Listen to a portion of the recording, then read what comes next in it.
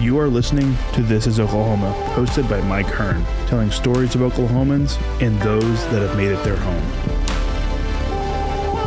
What's going on, guys? Welcome back to another episode of This is Oklahoma. Mike Hearn here, your host, back with another episode. This podcast is presented by the Oklahoma Hall of Fame, who have been telling Oklahoma's story through its people since 1927. Follow them online at oklahomahof.com, and then definitely follow them on Instagram for all the information that you need, because I'm sure that's where you follow us as well, at oklahomahof. Let's get into today's episode. First episode... I'd say first. It's not. Second episode with a beer brewing company, brewer thing, whatever you call them, breweries, right? You're a brewer, yeah. Which sounds really strange coming from a person with an accent, right? Yeah. I know you say it like a craft brewery. Anyway, Mr. Jake Keys is on the podcast with me today. I have previously been on his podcast, which we will link in the description, so you can go listen to that if you want to hear my story. If not, you don't have to. Totally okay with that. You probably heard enough about me. But no, I'm excited to do this. You know, it's fun to do podcasts with other podcasters because, you know, you get to sit in the chair or you don't get to sit in the chair, and you just get a much better appreciation for, you know, asking questions or being on both sides. So excited to share Jake's story today. Little bio: Jake's the founder of OKC's first Native American-owned craft brewery, Skydance Brewing Co. Go follow them on Instagram, all social media. That's down below as well. And also his podcast is called Brewed with Hustle, entrepreneurial business and leadership podcast, which... I still don't know why you had me on, because I'm not. I said it in the podcast, didn't I? I don't really class myself as an entrepreneur, but like everything I said, I guess leads to the definition. Yeah. But another thing, which I'm looking at the about section on your LinkedIn profile, which is always the best place to find things, and it says Native Business Magazine Top 50 Native Entrepreneur recipient. When was that? Last year, so it's been about a year ago. Yeah. So it's not something you just had in college and you're like, I'm going to put that on there. No. That's what my LinkedIn is full of, like some random things I just had in college. Yeah. So Native Business Magazine was started by Gary and Carmen Davis. Mm-hmm. So have you ever seen the movie The Indian in the Cupboard? I have not. Okay, so when I was a kid, it was a huge movie here in the States, and so it was basically this little Native American toy that this kid put it in a cupboard and then opened the door and it came to life. Okay. And so as a kid, it was great, right? And so Gary Davis was the little Indian in the cupboard. And so he's a rapper, entrepreneur, but he started Native Business Magazine as a way to promote Native American businesses, and their very first edition of Top 50 Native Entrepreneurs, they had me in the Top 50. There you go. It was pretty cool. Yeah, that is really, especially the first one, right? Yeah, that's really cool. Yeah. So, like from chatting to you last week and doing the podcast, like I know the story's awesome, and I know there's a great reason behind you starting the brewery, which I think we'll get to later. But let's back up. Born and raised Oklahoman? Yep, born and raised. Yeah, so tell me a little bit about, you know, where you grew up, what it was like, and then, you know, because I know you're very involved in the, you know, with the Indian and heritage, and you know, there's a lot of people, like my family or my in-laws, like they're an Indian heritage, but they're not very involved anymore. Whereas you're still really involved, which is neat. So let's talk as much as you want about that. Yeah, okay. So I was raised by a single dad. My dad's white, and my mom's Native American. She's full blood Iowa, Osage, and Oto. And then my grandpa on my mom's side was the chairman of the Iowa tribe for years and years and years. So I enrolled in the Iowa tribe, obviously. So, but my mom and dad split up when I was 3 years old. My dad raised me and my brother by himself out in Little Axe, Oklahoma, which is on the east side of Lake Thunderbird. On my dad's side, I come from politicians. My grandpa was a state senator, and when he died in the 90s, he was a county assessor for Oklahoma County for a really long time. And then they also had a newspaper. It was an Oklahoma County-wide newspaper. Yeah. So my dad comes from that kind of background, but he was just an old hippie. He didn't fit into any of that kind of stuff. He was a rocker. He had a band back in the day, you know, and so I grew up with this old hippie guy that was just really into doing everything with his hands and creating things. He was probably the best leather craftsman I've ever seen in my life. He could build anything out of leather. People would come to him from everywhere to build a gun holster or a belt. He was great with like construction. He built this really cool shop in our house out there in Little Axe, and then we moved to Montana for a while, and he built this house up on a mountain, which was another whole crazy story. How old were you when you moved? So that was the day that my 9th grade year in high school, the last day of school. Literally, we got up the next morning and loaded everything up and headed to Montana. Yeah. And we'd gotten up there. It was my dad, my uncle. So my grandpa had died a couple years before and left him some money. And my dad just always wanted to be, in Alaska or something and just live off the land and do that. And so that was their opportunity. So we took off and we get up there and we're driving up this mountain in the middle of nowhere. It took from the time we left the bottom of the mountain towards the top, it was like a 45-minute drive, and I'm like, holy crap. I'm 16 years old or almost 16. It's like, what am I getting into? I'm already missing all my buddies back in Oklahoma. And we get up there and they said, well, here we are. And I look around and all I see is trees, and my dad gets a chainsaw out and starts cutting this little path, and he cuts out a couple big circles, and we set up 2 big green army tents, a big giant army tent. And so that was in May, and we lived in those tents and immediately just started building the house. Oh, it's so good. And we moved into that house in the middle of October.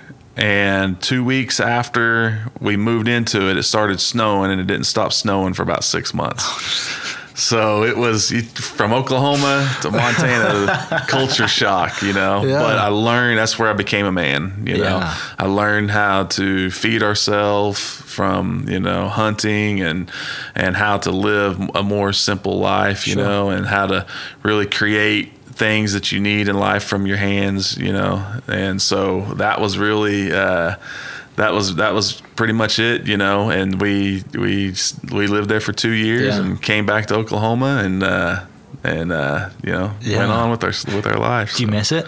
Oh man, yeah, I go back every year. The house is still there?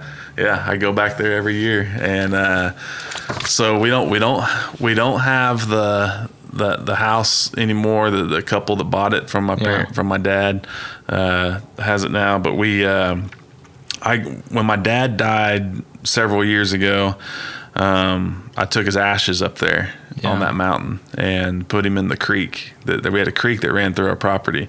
And so when I was a kid up there and we were hungry, right? Dad, we're hungry, we want to go Pizza Hut or whatever, right? He'd hand us a fly rod and he'd say, go get you some food. And we'd go out in this little creek and catch trout, and we ended up loving it, Yeah. And so my dad, I always tell people, my dad was, when you're a single dad and you give up everything to raise 2 boys on your own, you battle with depression. That's something that's easy to battle with, And a lot of my childhood, I saw Dad being, just super depressed and not the happiest guy. But those 2 years in Montana are the only time in my life I can remember seeing my dad just completely happy. Damn. And I'd wake up in the morning and he wouldn't be in the house. And so I'd go out to that creek and he'd be sitting there on the creek side on a rock, just drinking his coffee and just smiling and just looking around, And at the time, I didn't know what the heck that was, like, what is he smiling about? This sucks, Right, yeah, him in the middle of nowhere, yeah. And by the time we left, I just got to really appreciate it. And now, when we go back every year, we disappear up into those mountains for a week, We'll backpack up and either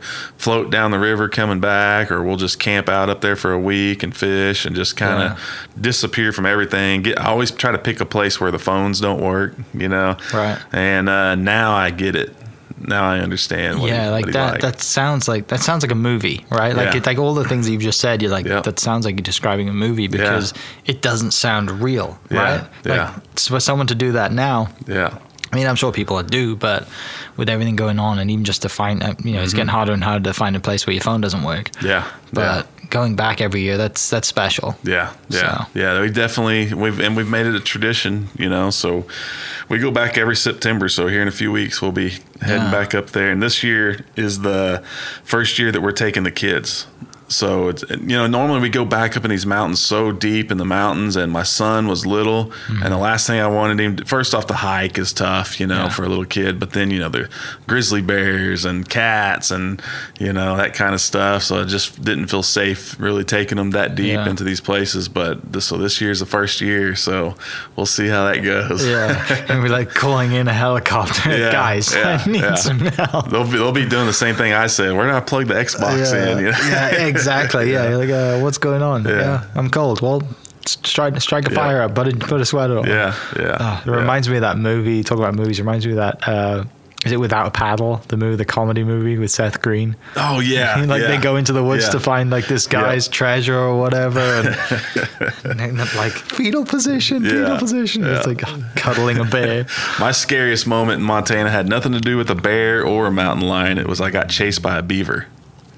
Really? Yeah. They quick? Yeah. So I'm on me and my dad went fishing, and I'm out. I found this great beaver pond where it's really built up in deep water, and I was catching really big brown trout. And I like every other day I had to go out there because I just loved it so much. And there's this tree laying out across the water, and I'd sit on this tree and it was floating, and I just sit there and catch fish. And these beavers, you'd see them from time to time, but next thing I know, my butt got wet, and the log went down into the water, and I lifted back up, and I looked down at the end. I'm trying to bring this fish in at the time, and I looked down at the end of the log, and there's this beaver that was climbing up onto the log, and he was so big that he was sinking part of this log. And I'm like, what in the hell is this? And so I slowly start getting up. Well, he slowly starts coming towards me, and I've got this fish in my hand. I'm trying to get the hook out, and here he comes. He's on a dead sprint for me. Yeah. And I rip the hook out of that fish, and I put the fish in my pocket. And I take off running down this log, and I jumped. I mean, I was Michael Jordan, dude. I jumped. It had to have been like 20 feet, to get over onto the bank. And here he's still coming after me, and I go running through the woods. I finally find my dad, and he's like, "What's wrong with you?" I said, "Don't go back there." He's like, "Is it a bear? A moose?" I was like, "No, it's a beaver." He's like, "What?" I never lived that down the rest of the time we lived in Montana. Oh, that's brilliant. And I'm sure there's so many more stories like that too. Like you just get that from being away for so long, being up in the country, and especially coming from Oklahoma and going into the mountains. It just even a hill is like amazing, right? We're going deep into the mountains and being living in a house that you just watched build, watch your dad build or help him build. Mm-hmm. It was always an adventure, man. There was our exit from the place involved a gunfight. Literally involved a gunfight. Yeah. So these kids that were partying up the mountain, they knew somebody up there that had land. They were partying, and they were throwing litter all over our land on the way by. Yeah. And so my dad and my uncle said they'd had enough. So they drove up there to this party and confronted them and told them, "Hey, we don't mind you guys up here partying, but pick your trash up on the way back." And I guess it got kind of heated, and they came back home. Well, those kids got mad, I guess. And the next thing you know, we hear gunshots outside. And we look out the window, and you could see across the road from us in the woods, you could see the flash from the gun. They're shooting at our house. You can hear the bullets hitting the house. And so my uncle shoots his shotgun up in the sky to kind of let them know, hey, we got guns too. Well, they just kept shooting. Jeez. And so my dad and uncle went out there and kind of ran them off. They went back up the mountain, and then they come back down in their cars and shooting the whole way down. My uncle jumps out of the way and shoots a tire out of this car. Yeah. And they kept going down the mountain. My dad and uncle chased them down the mountain, and they kind of wrecked up on top of this rock. They kind of high centered up on this rock. And my uncle jumped up on the hood of this car and pulled the kid out through the windshield and hog-tied him, threw him in the back of the truck, and called the police. Said, "You need to come get these guys." Well, that kid's dad was the police chief. Oh, of course. Yeah. So, small town. We weren't real popular people in town. Yeah, you were the out-of-towners at that Okies. point. Yeah. People in Montana don't like people from out of state coming up there. They just want it all to themselves. They like that it's the way it is, no population and quiet, and which is why I like going up there too, so. Yeah. Yeah, it must be hard to build, like, to get into that community, right? Yeah. You know, if it's done, that's how it's done the whole way. And, you know, like, everyone knows everybody, and then somebody comes in. And they've all been there for generations, Yeah. you know? So, Yeah. it was hard to fit in. Oh, but still, I mean, what an experience. What memories you have from that. And I mean, now you have traditionally, you go back every year. Yeah. That's really cool. Wouldn't give it up for anything. Yeah. So when do you move back to Oklahoma then? So literally it was 2 years after we got there. We moved back to Oklahoma. And I'm in the second half of my junior year of high school. And, you know, got to come back to the same place we lived at before, Nothing's changed. I was excited, you know, to be back. And, you know, I played sports, so I was happy to be back with all my buddies and playing ball with them and all that kind of stuff, you know. So, it was only 2 years, but so many memories learned a lot. in those 2 years, Yeah. So you come back, you're playing sports in high school, and then I guess graduate and go to college? Yeah, so when I first graduated high school, I didn't really know what I wanted to do. I had like some partial scholarship offers to play basketball and at small schools and stuff, you know. And so I gave that a little try at a couple little schools, and all my buddies were going to OU and partying and hanging out and stuff, you know. So I was like, you know, I'm not gonna sit on the bench and not play anymore. So I'm gonna go to OU and party and hang out and. But real quick, I learned what I wanted to do was like what we're doing right now. I wanted to be on the radio. Okay. And I wanted to be on ESPN or you know, sports talk radio, that kind of stuff. I was just a sports junkie. Yeah. And so I had some friends who were going to this broadcasting school, and it was just a quicker, easier way, you know. And so I left college and went to broadcasting school and graduated from that, and then went on another adventure up to Woodward, Oklahoma, and worked at a country radio station up there, and did a little sports play-by-play, high school sports. That's really what I'd gone up there for. So, Which, like, that's a real skill. I would be so, if somebody threw me in the deep end and said, even talk, like I obviously play golf, so even commentating on golf, something that I know I've known my entire life. Yeah. If somebody said to me, tomorrow you are going to commentate on a live golf tournament, I mean, that's hard work. Yeah. And then golf's easy. I mean, golf's a slower sport, so it should be theoretically easier to commentate on. You're talking play-by-play with football and basketball. Like, that's some serious stuff. Yeah, so you have play-by-play, and then you have color. Okay. And so the play-by-play is the guy it's every play. He's telling you the guy ran left, the guy ran right. You know, he's telling you every move that Everybody's happened. jersey name, the whole thing. Yeah. What I did was the color. So I was the color commentator. So I was just kind of off to the side that, you know, after a play was over, I'd give my opinion of what just happened, you know. So that's the easier. A lot more personality in it then. Yeah. It's more like you definitely have to know the sport. You have to know what you're talking about. Yeah. But it's to me, it was just easier. You know, the play-by-play was easy to mess up. You know, and you have to, those guys really get in a zone.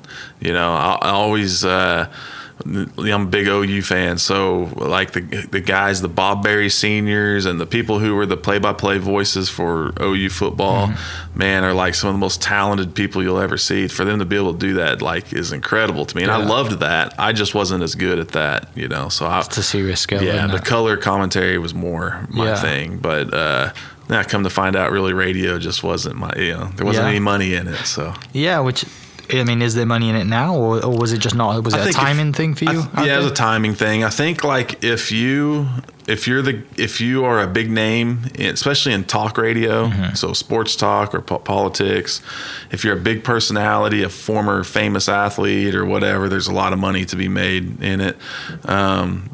Radio's not quite as bad as newspaper business. That's kind of really faded away, but it is, you know, it's not quite what it used to be. Sure. You know, when I was a kid, I loved listening to a baseball game on the radio or whatever, but now it's so easy to watch a game on TV. Everybody has satellite or cable or streaming TV now. But for me back then, the other issue at that time was I just had my daughter. And she lived with her mom back down here, actually in Shawnee.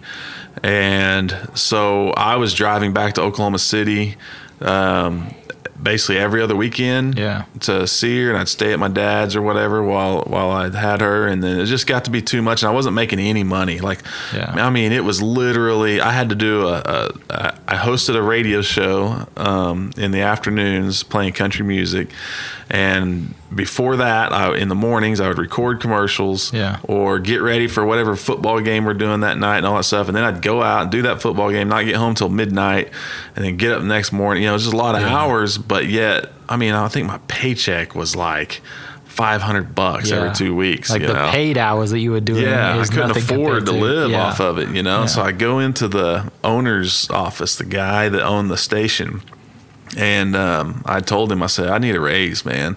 I told him my situation. I've got my daughter.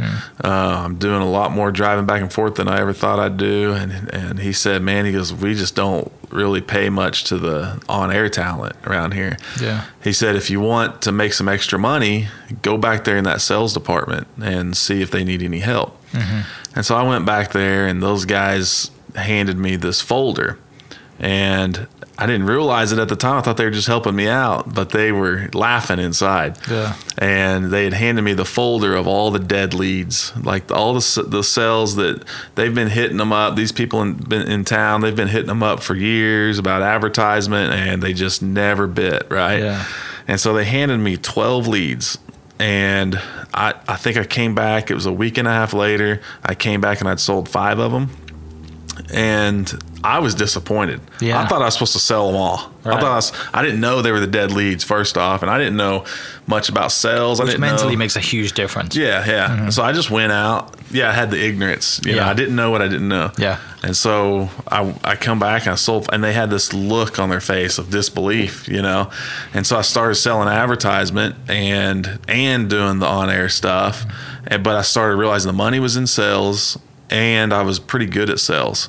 And so I moved back to Oklahoma, back down to Norman, and got in the car business. Yeah. Started selling cars and making real money. Which it makes, like, you know, when looking back at it, it makes sense that, like, you're naturally good at sales, because going to radio first, right, you just build up, you could talk to anyone, you could talk, and you know, you're so comfortable on air talking to whoever it is, that when someone says, "Oh, here's a book, like, go sell these people," like it's natural. It's interesting. You know, it's a skill that you've developed for a long time. You didn't realize you knew. And I've had several careers in my life that's led me to where I'm at now, and I feel like every one of those careers and different things I've done have taught me something that's absolutely crucial to what I do now. Yeah. And that was the radio business was the first one. It was the first thing, because so my fiance Bobby is an introvert. And we talk about that all the time, you know, because I'm more of an open personality. I can make friends with anybody, and she's just super introvert and shy. And she doesn't ever believe me when I tell her that when I was in high school and younger, I was an introvert. Yeah. So my natural being is I'm an introvert. We're the same way. I was the same way. But I've had to learn through the different careers I've had to learn how to be, you know, more have more of a voice. Yeah. And so the radio business was the start of it. It was the first thing that kind of taught me how to come out of my shell. Yeah. So then you go into the wild game of selling cars. Yeah. So what year is that you were trying to sell cars? Okay, so that would have been like so this was either late 2000 or early 2001, and the reason I remember that is because it wasn't, but maybe so it had to have been early 01, because just a few months, just months after that, 9/11 happened. Okay. And the car business was hit really hard by 9/11. I can remember, so we sold, the dealership I worked at, we sold trucks. Yeah. And, you know, it was a Ford dealership. We sold big old F-250s and 350s, gas guzzlers. Well, like literally the day after 9/11, gas prices everywhere were like $5 a gallon, and you could see stores that had like $8 a gallon. And even though that got fixed over a few days, it was still, I mean, we've never seen, only a few times we've seen it get under $1 or even under $2. Yeah. You know, since then it's always been high since then. So when that happened and everybody was freaking out, it's kind of like now, kind of like what we're dealing with now. The economy was uncertain, and the car sales just just tanked, and I was just starting to figure it out. Luckily they came out with, that's when they started doing 0% interest on cars. And so people are like, oh yeah, I gotta buy a truck now if it's 0% interest, Right. So, my payment's only this much. Great. Let's do it. Yeah. So 01 in that area. Yeah. And just got hooked from day one selling. I hated it. Yeah. So, and I did this for quite a while, 8 years or so, but I hated it and loved it at the same time. Hated the hours? Yeah, I hated the hours. Remember, I'm an OU fan. Yeah. Well, you work on Saturdays in the car business. Biggest day of the you week. can call off on Monday, Wednesday, but you do not call off on Saturday. And when I say I'm an OU fan, I'm crazy OU fan. Yeah. Like, you don't want to watch a football game. Nobody wants to watch a football game. Like the entire day is for the game. Yeah. Oh yeah. Dude, Yeah. It's like the first game of the year is like a religious event for me. Yeah. And like I'll literally wake up. I go to bed the night before with my OU shirt on. I'll get up in the morning and I'll have my first beer by 9 or 10 o'clock in the morning, and I've got everything Grilling OU out. everything. Yeah. And but anyways, so I couldn't go to OU games when I was in the car business. I hated that, but I was hooked on the rush of landing a sale, and I had this sales manager at the time who was real big on, he studied sales. Like, he was real into sales and mindset. Tactics, and that kind of stuff. And he was a great guy, just a really good guy. And he had a different approach to sales than what a lot of people you hear about in the car business, And so he introduced me to a guy that I would listen to named Zig Ziglar. Mm-hmm. And so I got hooked on Zig Ziglar at that time. And so I really just started studying that positivity and mindset and sales and how to treat customers and how to be of service to them and not trying to talk them into buying something. You're there to help them. The cliche car salesman that everyone hates. Yeah. And so I enjoyed that part of it. But again, I'm in my 20s. I hated the hours. Yeah. But at some point in time, so my first month, man, I think I made like $800, and I was like, "What in the hell am I doing? Like, I can't survive on this." Yeah. And the next month, I made $10,000, $10,000 in a month for a guy that's in his early 20s. Yeah. And I thought I was the boss. Yeah. And so once I started making I didn't consistently make $10,000, but I consistently made more money than most of my friends, right? And more than most of my friends that had college degrees and all this stuff. But once you get to where you're making that kind of money, and it's hard to leave, mainly because where else are you going to go make that kind of money? If you're not a doctor, right? Because the resume says, it doesn't. It's not a. Hey, I go back to radio and make $500 every 2 weeks again. You know, but so that was. I like the money. I like the sales aspect of it. You kind of trapped. I hated the hours. Kind of trapped at the time. Yeah. Oh yeah. And that's a typical thing in the car business. Car guys will tell you they get trapped in the car business. Yeah. And I never would have left the car business probably, but my dad got sick, so somebody had to take care of him. So that's quit. why you left. Yeah. Okay. Yeah. So dad's not very well. But during this whole time, like, do you have like a passion for craft beer this whole time? So the craft beer thing goes back in time. So when I was a kid, I told you my dad, everything was with his hands, right? Yeah. And he was this interesting guy. So my dad would, so he couldn't just go buy a can of Folgers coffee, right? Yeah. He had to go. At that time, there was a place. I'm trying to remember the name of it, but there was basically one place in Oklahoma City. Java Dave's was the name of it.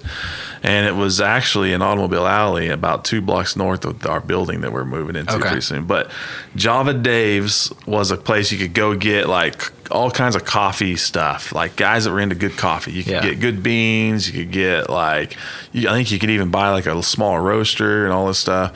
And so my dad was just real into doing that kind of stuff and making coffee the hard way, right? He was into, like I said, the leather work. When we fished, he had to fly fish, and not only that, but like he couldn't just go buy flies. He had to tie his own, so he taught me how to do that. Everything was craft. everything for him was a craft, right? Mm-hmm. He was just really old soul type guy. And so beer was the same way. He hated, in Oklahoma especially, like you couldn't get good beer in Oklahoma. And it would be import beer was what he would drink if he did buy beer. But by the time beer gets from Europe to here, it's just not the same, you know? And so he started making beer. And he had this batch of beer. I think it was an Oktoberfest or something. And he had it sitting over in this big glass carboy. And I went over and opened it one day and played with it. And I was 12 years old at the time. And I messed it up. And it got infected. And so he said, man, I got to teach you what this is all about, just so I would know to not do that, you know. I would kind of appreciate it and understand it. And so I went over there and started helping him brew after that, you know, and got real into it. I just thought it was real cool, you know. It's like there's this grain, you know, and hops and stuff, and then the next thing you know, people are drinking it out of a glass. It was just like, wow, it's cool, you know. My son, when the first time he helped me, he said it was magic. Yeah, you know, it's like magic, and it is, you know. It's just something. There's something about making your own beer and then watching people enjoy it. Yeah. Just like there's something about the first time I tied a fly and then caught a fish on that fly with a fly rod, you know, and I still have that fly. It was my dad caught a fish on it to show me that it would work. Yeah. And then I caught a fish on it, and then my son caught his first trout on a fly rod with that same fly. So I still have that. There's something about making that, you know. Yeah. So you quit the car thing. So you got to go take care of Dad. What are you doing for work at that time then? So, you know, I was making good money in the car business. So I had some money saved up. And then I moved in with my dad, left my apartment, which was just a sweet pad, dude. But you're enjoying life. Oh, yeah, right? Dude. I'm living in downtown Oklahoma City, you know, and it's just like I'm walking over to Tap Works to have beer every night after work. I was loving it. But, you know, my dad, so I got a call that my dad had a stroke, and so I went to go check on him, and he kind of had signs of a stroke, but I wasn't sure, and so I take him to the hospital, and then long story short, he's in the hospital for days and days and days. They're trying to figure out what's wrong with him. It wasn't a stroke, and it turned out he had MS. And so they gave him some treatment that kind of brought him back a little bit to where he was somewhat normal. And he moved back home, so I was like, I gotta go take care of it. We tried for a week or two to let him be on his own, and he just would fall and stuff, or call, like not knowing where he's at, you know. So I moved home, I quit my job, stayed with him. You couldn't leave him alone, right? You know, like he would fall or hurt himself or do something, you know. And so I'm living off my savings. Dad at that point's on like disability, you know, so that's paying a lot of the bills around the house and buying groceries and stuff. And I mean, it was tough.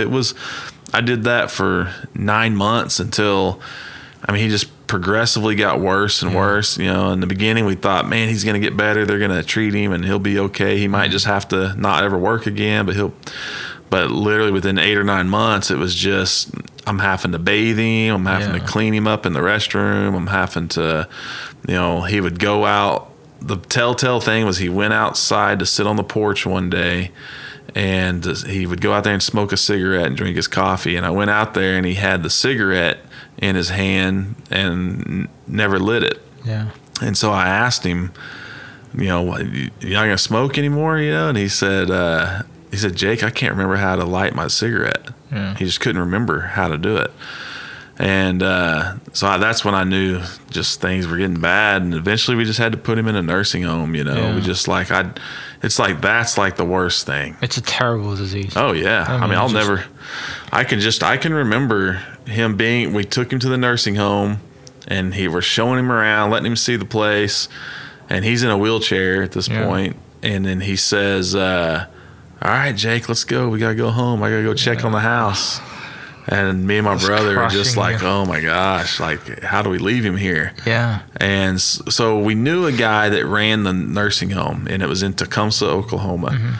And so because I knew the guy, that's why we wanted to put him in there. Because everybody's scared of nursing homes, dude. Like, are they going to get treated right and all that kind of stuff? And so I went and rented a house in Tecumseh and moved to Tecumseh just so I could go in there every day. I mean, this is a guy that raised me by himself, right? And like, he was my hero.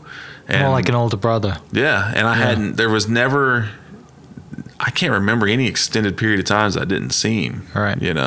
So I couldn't just put him in a nursing home and leave him there. You'd never forgive yourself for it. I had to be somewhere where I could go see him like almost every day. Right. And that's, for the longest time, it was every day. But he's 56 years old when he got sick. And now he's in this nursing home. And I would just go in there and hang out with him and watch John Wayne movies and stuff and just hang out, and he just slowly got worse. Yeah. But he was in there for 5 years. You must have had some really good conversations, though. Yeah, except for there were some good conversations in the fact that sometimes he didn't know who I was or really where he was at. So he'd tell you how he really felt sometimes? Yeah. Well, sometimes he thought I was his brother. Yeah. Because I know I look a lot like my uncle did. Yeah. But one of the funniest things was he was in the cafeteria eating, and they said he's in there. So I go in there and I sit down next to him, and he looked mad this day, right? And he's shaking his head, and I was like, Dad, what's going on, man? He goes, I quit, man. I quit. And that kind of concerned me. I was like, man, what do you mean you're quitting? Are you giving up? Like, what does that mean? And he goes, this job. He goes, I just don't like it. He's like, he said, I don't think they appreciate me around here. He goes, I don't think they don't pay me enough. He goes, hell, I don't know if they're paying me at all. And I said, well, tell them you're quitting, Dad. Just tell them to shove it, He said, I think I will. He went back to eating and went about his day. But he thought he was at work. That's so funny. So that's where, and because we've spoken previously, and from a couple of weeks ago we did the podcast, like, that is where the brewery comes from. So we go back. Dad was always teaching me how to brew a little bit. Well, then when I got out of high school and my days living in Norman at OU and stuff, I worked at a place called Coach's in Norman, and it was a brewery. Now it's called the Norman Brew House, and back then it was a restaurant and a brewery. And so I started out, I got a job there bartending, and I ended up becoming a manager there. But my dad at the time worked for the city of Norman, and when they would get off work, they'd come over and hang out while I was bartending or whatever. And then I'd get off work and I'd sit there with my dad and drink beer, and we'd look around at all the tanks and stuff in there. We talked about how it'd be cool to have a place like that, but we'd do it this way or we'd do this different. We had all these ideas, and we just talked about it all the time. Sure. We'd go to bars where there's a lot of craft beer, and we'd sit down and talk about how cool it would be to have our beer there. Like Tapworks, was the last time I ever actually went out with my dad was at Tapworks before he got sick. Because I was living downtown, and his whole life, he never called off work, not once. And this time, for whatever reason, when I asked him, hey, call off work, let's go have a beer, for some reason, he did. And so we're sitting at Tapworks, and somebody came up and ordered a beer, and we were like, man, there's no Oklahoma breweries. Why is that, And we talked about how cool it would be to be sitting there, and if some guy came up and ordered your beer while you're sitting there, how cool would that be? And so, long story short on that part was, that's the first account I ever got with Skydance. Yeah. And I remember going in there, Garrett, who's the manager there, I brought him all these beers, and then he put 3 of them on tap. Yeah. And so I walk out to my Jeep, and I was just in tears, because I just remember Dad, like that moment of us sitting there dreaming this up, So Dad, I kind of was back and forth on home brewing. I'd brew a little bit, and then I wouldn't brew for several months, And then while Dad was in the nursing home right before he died, I'm going through a lot of his stuff or cleaning out his old house and stuff, and I find this book, and it's on home brewing. And it's a real famous home brewing book by a guy named Charlie Papazian. He's like the godfather of home brewing. And I'm like, oh man, I can't believe he has this book. I didn't know. And I'm thumbing through it, and there's this piece of paper folded up in there, and it was like a grocery list, but it was beer ingredients. Yeah. And what Dad would do was, like, if I wanted to brew beer, he would give me a list, and I would go to this brew shop that was in Norman at the time, and I would get this stuff and come back and we'd make beer. And so this was one of those lists, and I could tell by looking at the ingredients that it was an oatmeal stout. And I'm like, okay, I'm gonna make this beer and take it to the nursing home and let him enjoy something, you know.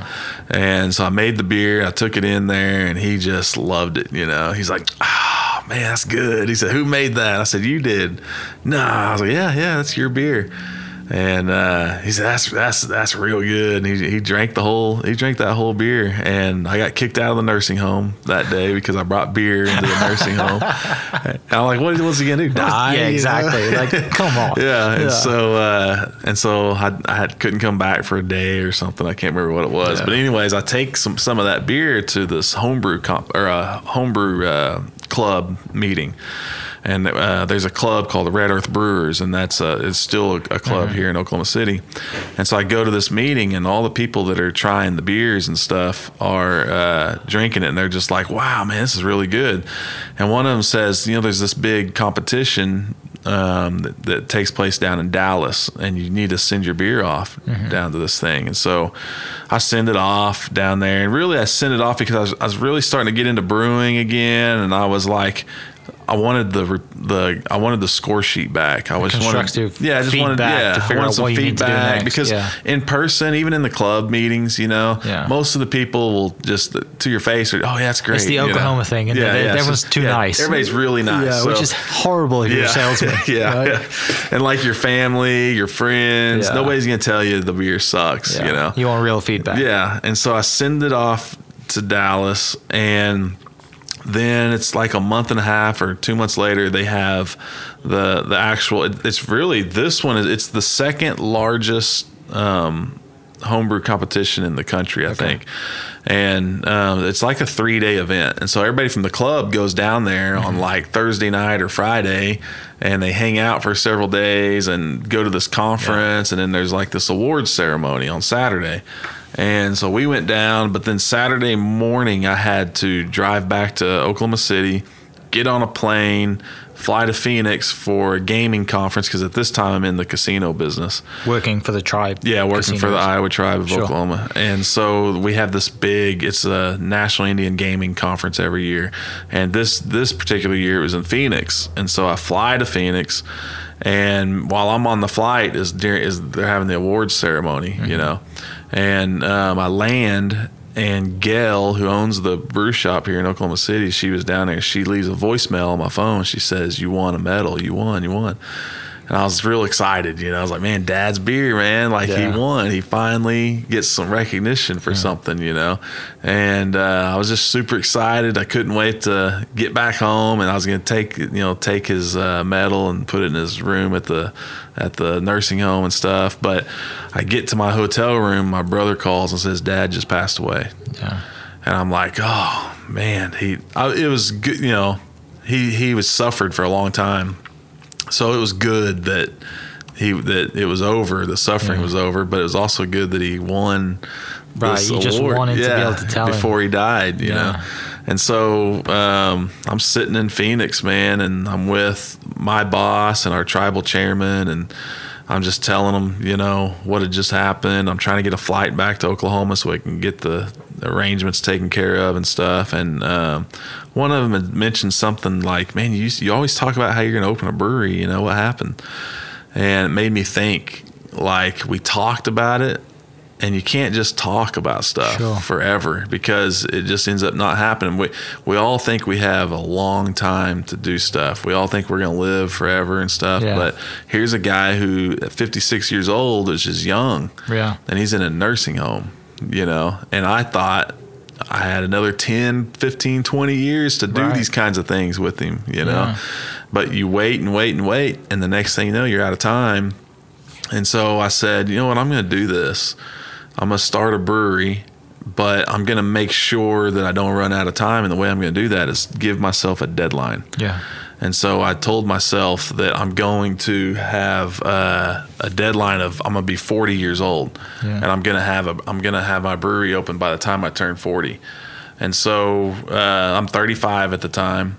And I kind of got a plan. I'm going to spend a couple of years just brewing beer, and I'm going to do all the, get these beers perfect, all the ones that would do good in a brewery, and then I'm going to kind of put together a business plan and then raise some money, and I'll have it open by the time I'm 40. And so we brewed I turned 40 in October of 2018, and then we brewed our first batch about 3 weeks later in here. So just pretty much made it. Oh, yeah. But the thing is, if you don't set yourself that deadline, you might not have happened today. You know, we're 2 years later and you still wouldn't have had it, right? So that's a lesson for everyone listening that was like, time is running out. Yeah. Like, go do something like today, tomorrow. Like, today's not over until today's so not over. I learned a big lesson. So I carry this coin around with me that says memento mori. And it's basically a Greek saying that says you could leave life right now. Ryan Holiday, right? Yeah. And it's a reminder. I carry it in my pocket every day. Yeah. And every time I grab my keys, every time I do something, I feel that coin in there. Or sometimes I'll just get it out and play around with it, Yeah. But it always reminds me that you could die today. Yeah. You could die right now. And if you just think about how different your life would be if you lived knowing that today's probably your last day. Yeah. Like, what are the things you would do? What would you do different if you knew today was your last day? Yeah. And so what I didn't want to do was, as much as I admired my dad, he was known for always saying, one of these days. Okay. One of these days we're going to go to Alaska. One of these days we're going to open a brewery. Everything was one of these days, and they never happened. Yeah. And so I didn't want to be on my deathbed in a nursing home and be saying, I wish I'd have done something. Sure. Because I would go to the nursing home to see him, and there would be all these old people sitting in there all the time, and I would talk to them, and every single one of them had a story about or regret, whatever. It was always something like, man, I was going to do this, or I always wanted to do this business, or go to this place, and they never did. And so I really just decided that I didn't want to be like that, and I didn't want to be in a nursing home when I'm 56 years old saying I wish I'd have done something. Yeah. So I just set the deadline, made it happen, and I told everybody I was going to do it. Yeah, that's the real hard thing to do, isn't it? It's like, if you're really going to do this, you're going to commit to this, and then you're going to tell everybody, so you have all that accountability on you and all that weight on your shoulders. Like, well, I can't back out now because I'm going to make myself look like an idiot. And for 5 years, I caught hell all the time. Yeah. Because people like, oh, here he goes talking about his brewery again. Because first off. Yeah. I knew that if I told people, that would hold me accountable. Yeah. Peer pressure type thing, right? Right. But then also, I'm a sales guy, right? You never know who you're talking to. That's very true. That might help you get where you need to be. Yeah. On the financial side of it, know. So I told everybody that would listen about this idea for the brewery, So yeah. And here we are. Yeah, so here we are. So we're currently in the Brewers Union in Oklahoma City, but you just mentioned earlier that your new building's opening up on Broadway very soon, right? Yep. So we're the Brewers Union's a co-op brewery where we just kind of get started. It's a place for us to brew and get our beer out in the market while we're waiting on our building. So we signed a lease on a building on 7th Street, east of Broadway in Automobile Alley. It's just north of like Eote Coffee. Yeah. The Parlor is over there across the street from us. And then we're just a block south of Prairie, the Prairie Artisan Ales, which right is in the middle of it. Okay. Yeah. So we're like let's see, there's us, Prairie, Vanessa House, and Twisted Spike. So there's 4 of us in Automobile Alley. Yeah. And then just really close to us is like Elk Valley and Stone Cloud. And I mean, there's 7-8 breweries all within a real short distance. Which now are all Oklahoma breweries. Yeah. And so like Vanessa House and Angry Scotsman and Elk Valley all came out of here, out of the Brewers Union as well. So, our goal is actually, so everybody always wants to know what's going on at the building.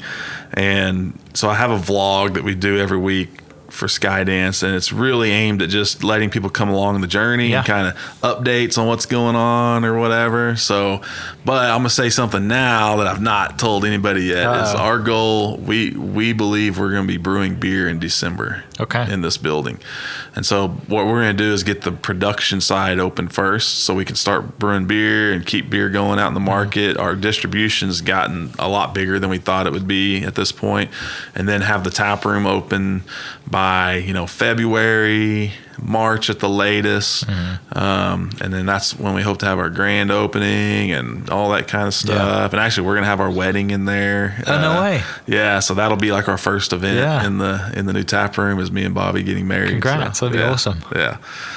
So, I mean, I finished mine very quickly. We just been drinking the new drink right now, which is the Res Dog Blonde on strawberries, which is like.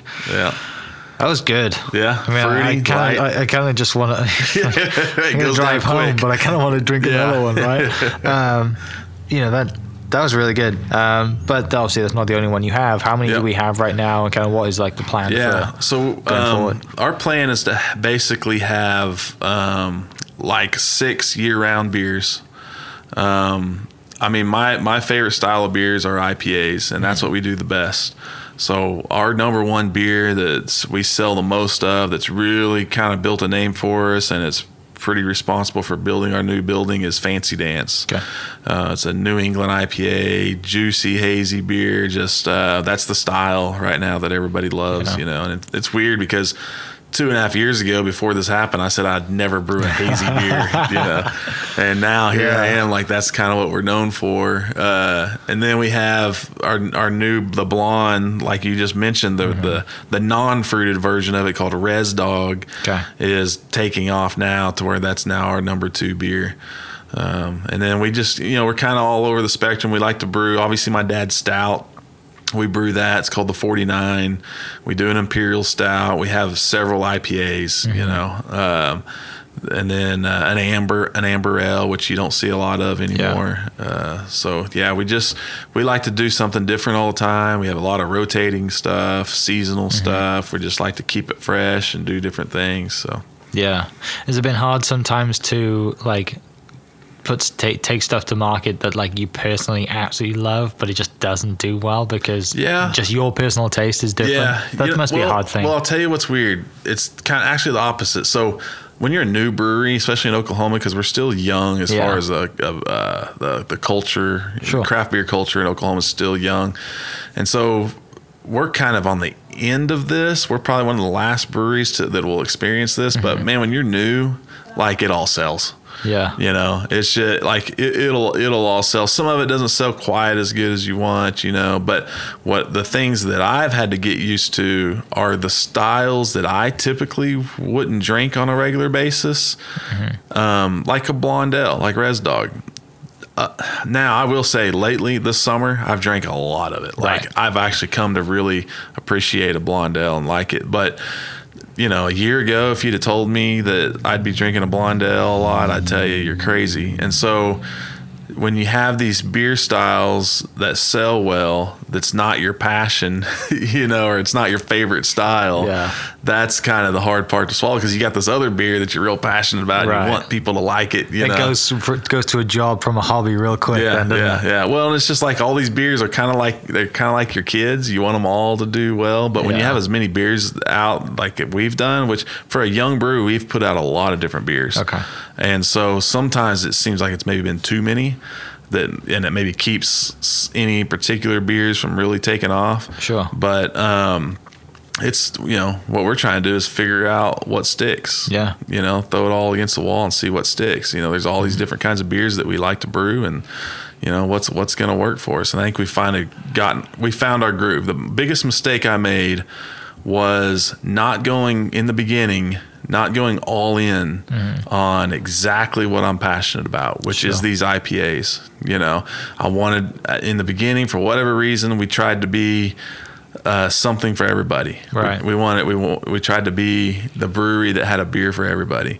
And what I really should have done is what we're doing now, which was, you know what? We brew great IPAs, and I'm going to brew as many of them as I can and different variations of them and try different hops and try different ways of making them. And we're going to put it all out there, and we want to become known as the brewery that makes the best IPAs in Oklahoma. Yeah. That's awesome. Yeah. For everyone listening, you can go to Skydance Brewing on Instagram and see everything there. And then you guys have a website as well? Yep, skydancebrewing.com. Yeah. Skydance Brewing on Facebook, Twitter.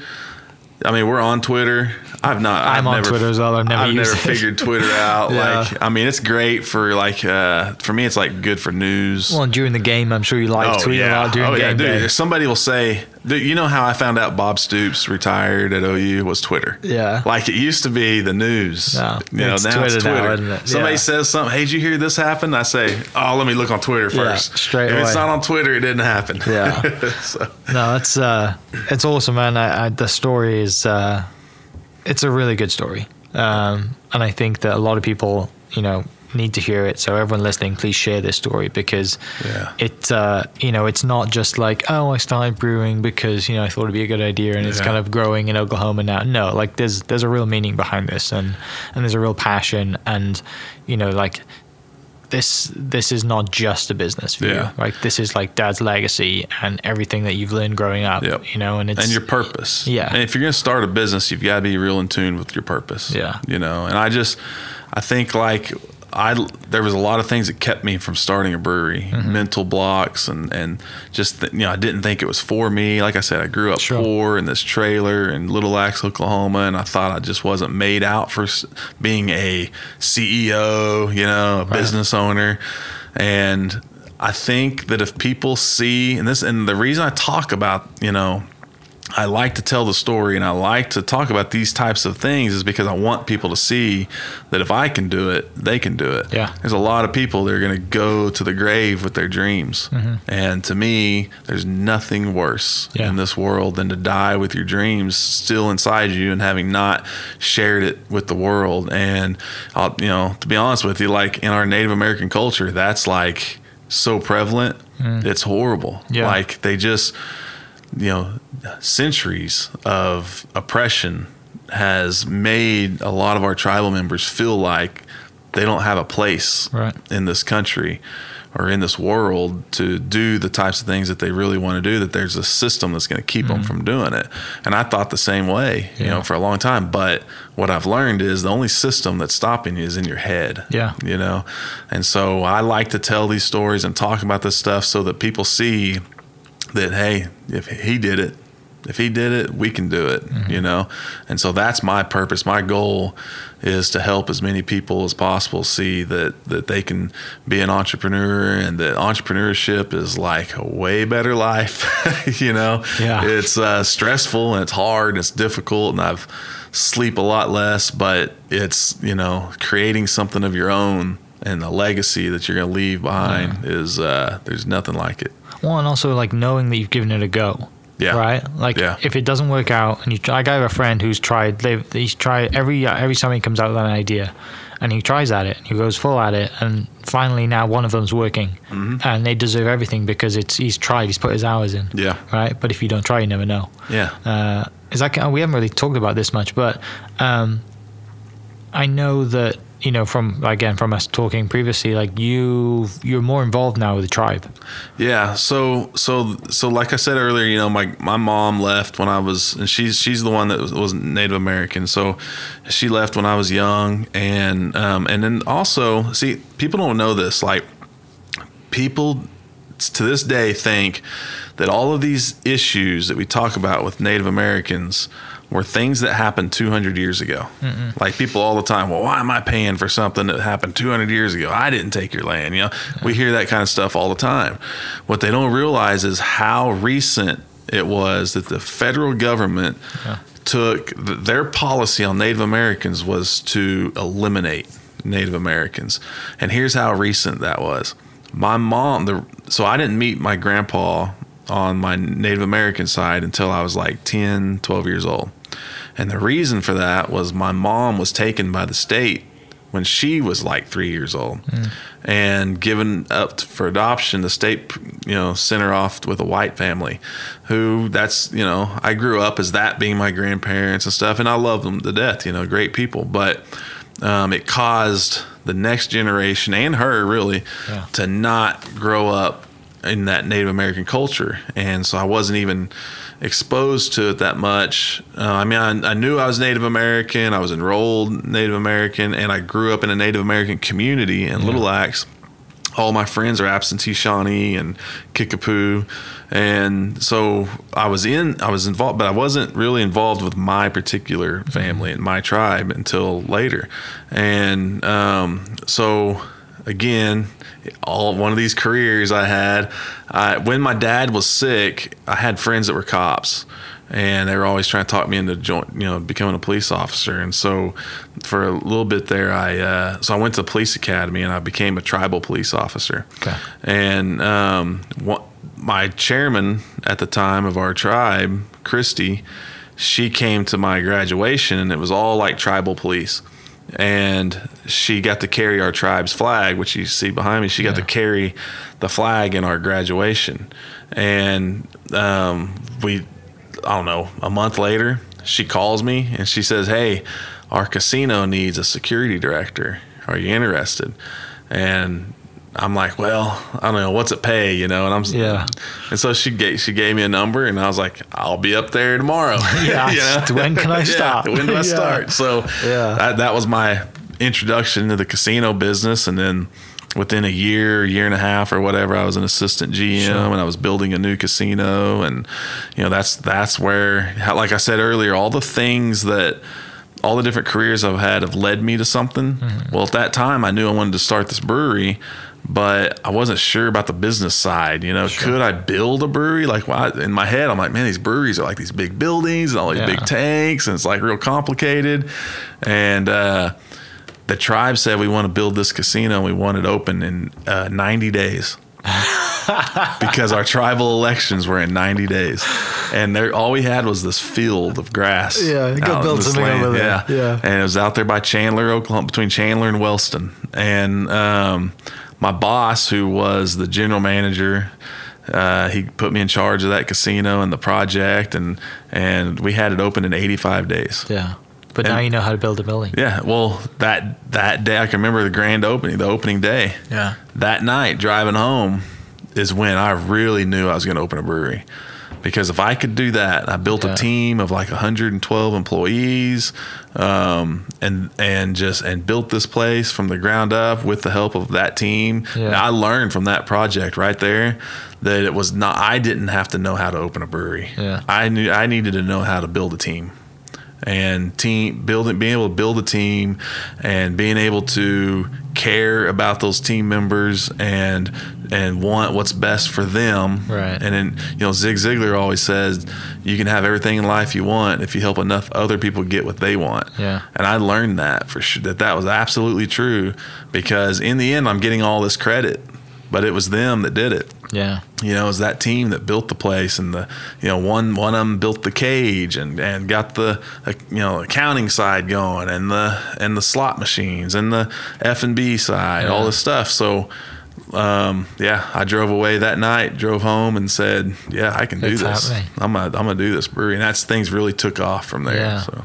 But more recently, like, you are starting to get really involved now. Yeah. Right? So thinking about it. Yeah. Well, so several years ago, I ran for office, and I ran for treasurer, and I lost by like a handful of votes, just a few votes. And at the time, I wasn't ready to run for office, and I didn't. At the time, I also didn't quite realize the politics of tribes. Like, it can be brutal, and just me running and losing caused me a lot of issues in my career because of the political side of it. But since I've left the tribe, I think, like, I've really, the top 50 Native American Entrepreneur Award. Our beers, like, all over the state.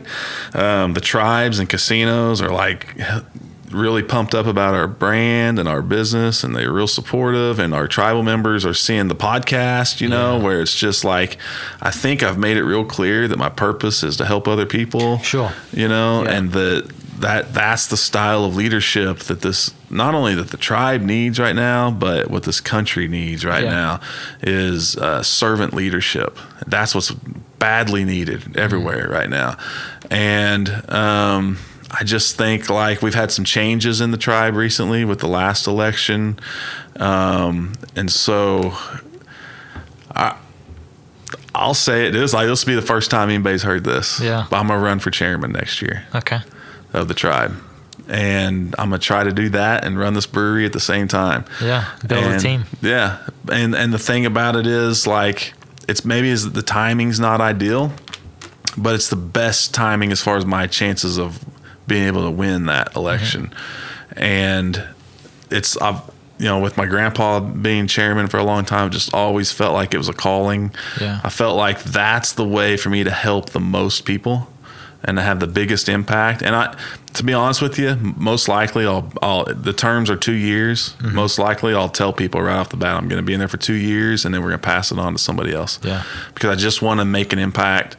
And then the other thing is, like, should I be doing that at the same time I'm trying to open my new brewery and tap room? Probably not. But how many times in your life do you have an opportunity to be the leader of a sovereign nation? Right. Yeah, you're right. You know, so we're going to give it a shot. That's awesome. So, well, and also, like, you know, back to the whole memento mori, like, that's you it. Want to wait? Why wait? Yeah, it could be. I could wait until, you know, I'm no longer needed every single day in the brewery, but that day may not come. Exactly. It might not do. When we moved to Montana, my dad was the age I am now. Yeah. And that seemed like yesterday. Like it went by like that. Now, another one of those, and I'm an old man. Right. You know, if I'm alive. Yeah. If I'm alive. You know, so what if I decide, instead of doing it next year, what if I wait another 2 years? Well, who says I'm going to be here then? Yeah. Who says I'll still be alive?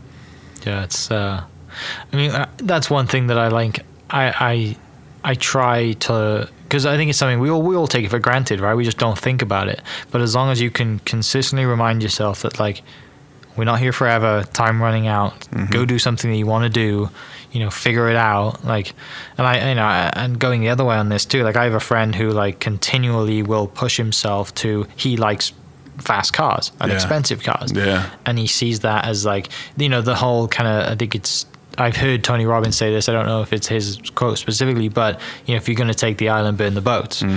And you have to, like, if you want to go do something, like, you have to go all in, don't you? Yeah. Yeah. So, a friend of mine, Kevin Rivera, who we had on my podcast, has a saying of all in, you know, and he lives his life all in all the time. And if you think about it, like, why wouldn't you? Like, what other way is there to live? You know, to me, man, life is all about experiences. You know, it's just full of experiences, and there's too many of us who don't experience anything. Yeah. Because we're stuck in this little bottle where it's like we're just existing, and we just day to day. Yesterday is the same as today, and tomorrow is the same as the next day, and they're not experiencing things. You know, and I think that's sad, but I think it's like you have, the only way for you to get those experiences is to push yourself and put yourself in uncomfortable situations, you know, and it's just, like running for chairman, you know, it's like, everything about it's not ideal right now, but I mean, I can do it.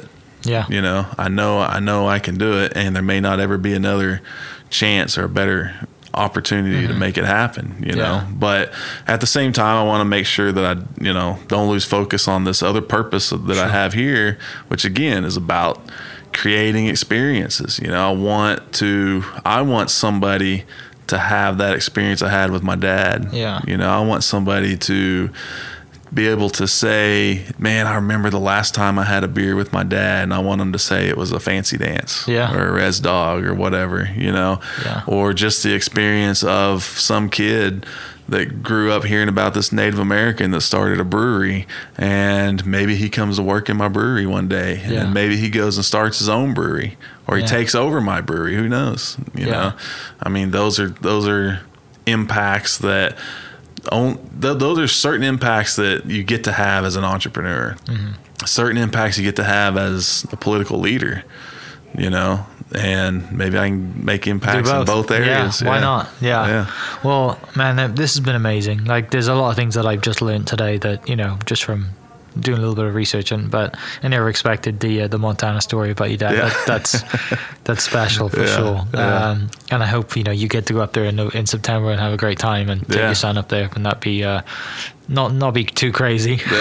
Next time maybe I'll be telling you a story about a bear attack. I know, exactly. But no, this has been awesome. For everyone listening, go to Skydance Brewing on all social media platforms, and I'll post all the links down below. But also go to Jake's podcast, Brewed with Hustle. Yep, Brewed with Hustle on Apple, Spotify, YouTube. We're real proud of the YouTube version. Oh, you have to. I mean, it's the way forward. It could be the new Netflix, right? Yeah. But no, thanks so much for your time, and everyone, thanks for listening. We'll catch you next episode. Cheers. This podcast was presented by the Oklahoma Hall of Fame, who've been telling Oklahoma's story through its people since 1927. Follow them online at oklahomahof.com and definitely on Instagram at oklahomahof. Catch you next episode. Cheers. Thank you for listening. We are inspired by those around us and hope that you are too. Make sure you subscribe to this podcast on your favorite podcast platform and leave us a review so we can keep telling your stories. For more great Oklahoma content, follow This Is Oklahoma on Facebook and Instagram.